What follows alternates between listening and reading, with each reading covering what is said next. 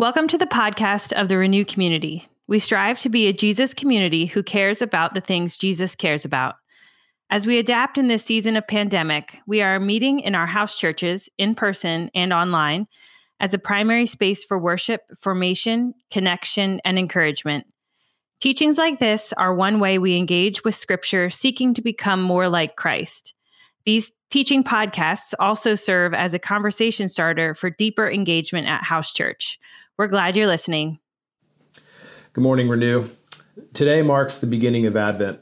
We're really looking forward to this season. If you've been with us for a long time, you know the drill. This is a season when our antennas are up, we're standing on our tiptoes, and we are excited for the work that God is going to do in us and through us. If you're new with us, we have some very specific ways where we try to engage our formation for mission. We feel like Advent is such a beautiful time for us to continue to grow as a family of believers who love Jesus and are committed to loving the world well. A couple different things that we do. This year, we have an Advent calendar. For those of you that were at the gathering, whether streaming or there in person, you heard a little bit about it. If you have not gotten a copy of that, please check the weekly email. Great way for us to engage the formation, not only by ourselves, but also with others in this season. I really appreciated the work Lindsay did in that. Also, families, there is going to be story time each Sunday to engage with the children. And we're really excited to expose our kids to our great storytellers that we have. There's also the Jesse Tree. Some of you have signed up for that. Thank you, Mary and Megan, for putting those together for people. Don't forget to have your boxes of love completed and ready to go on the dates that are spoken of in the email. And also, if you did not pick up your box of love yet, please let me know. I need to get them out of my basement.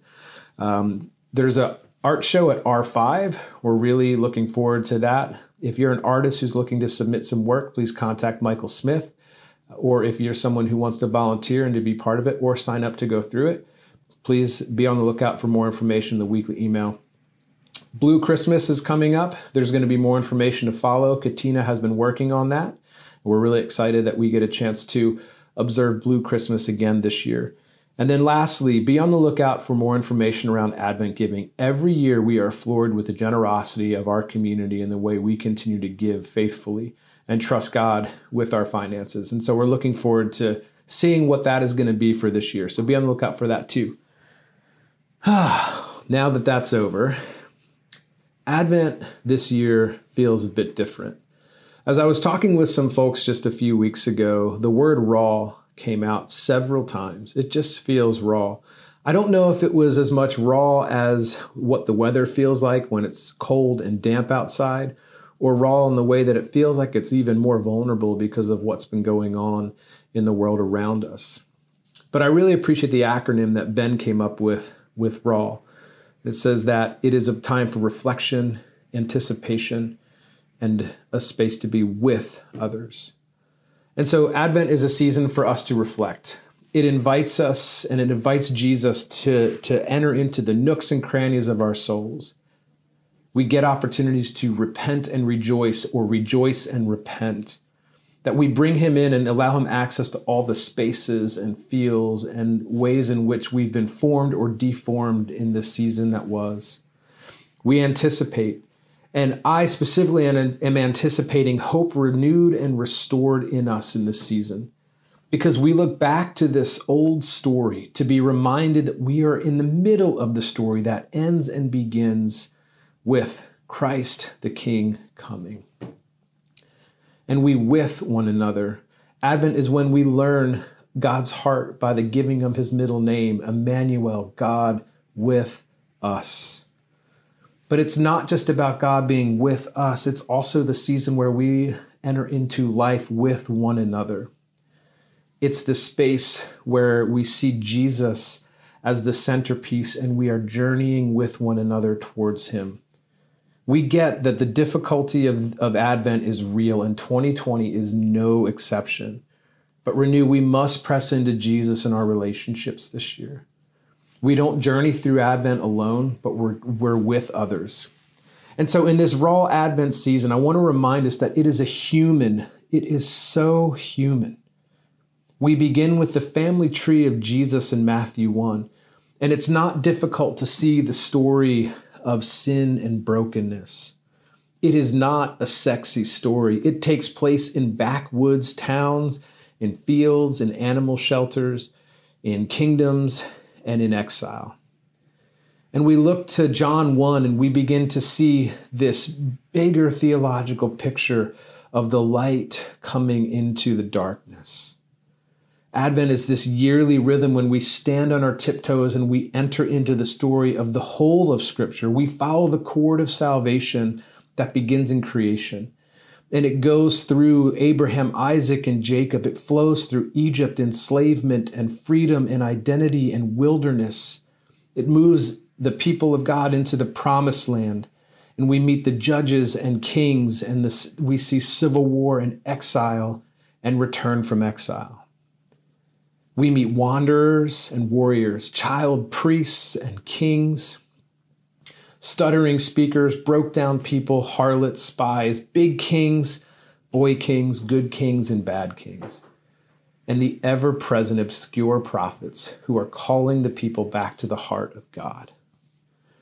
We dust for the divine fingerprints in the Torah, the historical books, the wisdom books, and the prophets, and we remember what it is like to wait for God, to enter into the story of hope lost at the garden and hope found in the manger.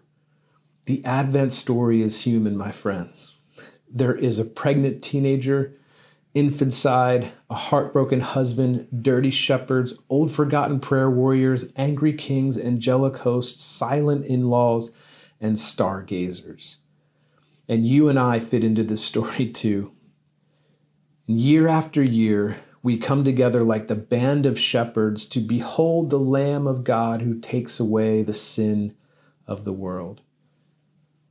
And Advent begins every year with hope. And we typically think of hope as a feeling that something desirable is likely to happen. Unlike a wish or a longing, hope implies expectation of obtaining something that is desired, that is real. The Hebrew word for hope is tikva. And the picture we get from that language is one of a cord. And it comes from the Hebrew word kavah, which means to bind together, to collect, to expect, to tarry, to wait for, on, or upon. And I want to draw our attention to this picture of the tangible woven cord, a bound cord or a rope. A thread that not only can be seen with eyes, but is something that one can grasp and hold with their hands. In other words, hope is something real enough that we can cling to it. Hope is not something that is out of our reach. The first occurrence of the word tikva in the Bible is in the 2nd chapter of the book of Joshua. And it's the account as Israel is getting ready to enter the promised land, and they come to the first big city, the walled Jericho. And it's where these 2 Israelite spies meet Rahab, the woman of the night, who is part of the family tree of Jesus. And let me just pick up in chapter 2, verse 17 and 18. It says this, "The men said to her, we shall be free from this oath to you, which you have made us swear, unless when we come into the land, you tie this cord of scarlet thread in your window, through which you let us down, and gather to yourself into your house your father and your mother and your brothers and all your father's household." She said, "According to your words, so be it." So she sent them away, and they departed, and she tied the scarlet cord in her window.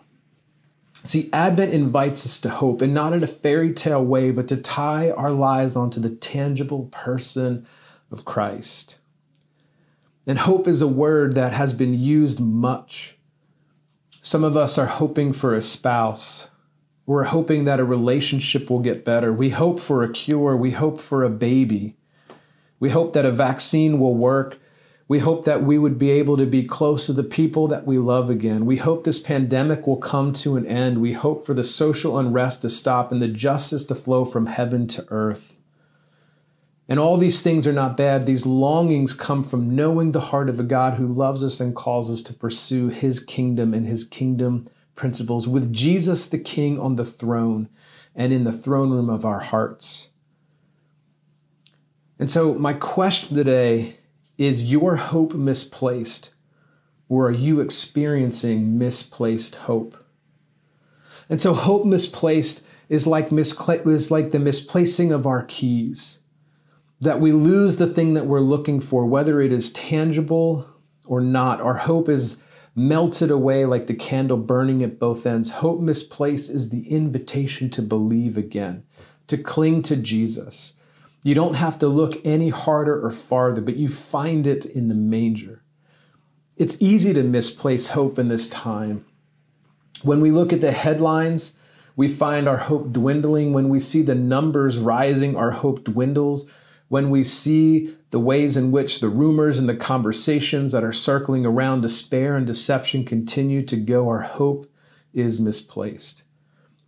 When our browser refresh is what brings us joy, our hope is misplaced.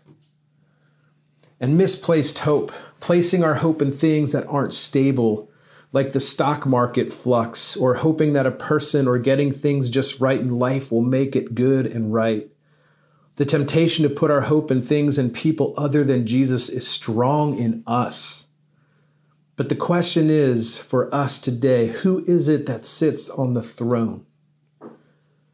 However, we are invited to place our hope in Jesus the King, who meets us with love and saves us from sin and death. Because misplaced hope will only meet its end when our hope is found in Jesus. In other words, if my heart is not convinced that Jesus is the answer, then I need to keep looking. I need to repent and remind myself that the God of the universe loves me, and I can put my full weight and tie on to him. Jesus is our tikva. He is the thread through all of the scriptures. But when we think that we tied ourselves to him, what actually happens is we find out that he has been tied to us all along. And this hope rope of Jesus will not fail. Like Rahab, hope is not a mental concept, but it's something that we embody. We are called to enact hope, to tie the scarlet cord and to hold it in your hand. We are called to be the tikva in the life of others. I think back multiple times in the last week of the paralyzed man on the mat. His friends grabbed their tikvas and they dug through a roof and they lowered him down. Onto the corners of the mat, they tied their tikva, their hope. As the man laid there paralyzed by fear, anxiety, doubt, and anger, the four friends tied their hope and dropped the man in. The journey to get hope into us is not an easy one, because it usually means that you are in a difficult spot, or you've experienced life, or there's been a story that has got you to the place of hopelessness. There seems to be a hopelessness in the air today, where everything seems to be going hell everywhere, in all the corners of the places of our world. But when we come to Tikva, the hope that we can see and touch and place our faith in, joy, peace, and love began to spring up, because with God, nothing is impossible. And I want to remind us today that on the first Sunday of Advent, that hope doesn't arrive in a politician or a political party. It doesn't arrive in strength or power, but it comes to us in a manger. And what God does in that manger calls us to wake up, to place our hope in God who is at work, to believe again, to see joy and love and peace enacted and restored and renewed by the hope that we have placed in the person of Jesus. I want to be very clear. Hope doesn't pretend that the difficult things are not there. It doesn't call us to put on a happy face. It calls us, as John suggests, to wake up to the bigness of God, to his radical love, to the reality of the kingdom, and the power of the Holy Spirit has come to us. Hope becomes possible through Jesus. In just a few minutes, we're going to be talking about how to practice hope this morning. And I believe that practicing hope begins by naming the places where hopelessness has taken root. Naming these things as a way of taming these things. And House Churches, my prayer is that as we come up with big and small and ordinary ways to tie hope on and weave our hope together this Advent, that I want to remind you in closing that when the world sees hope, it pauses and is invited into wonderment again. Thank you for listening to the podcast of the Renew Community.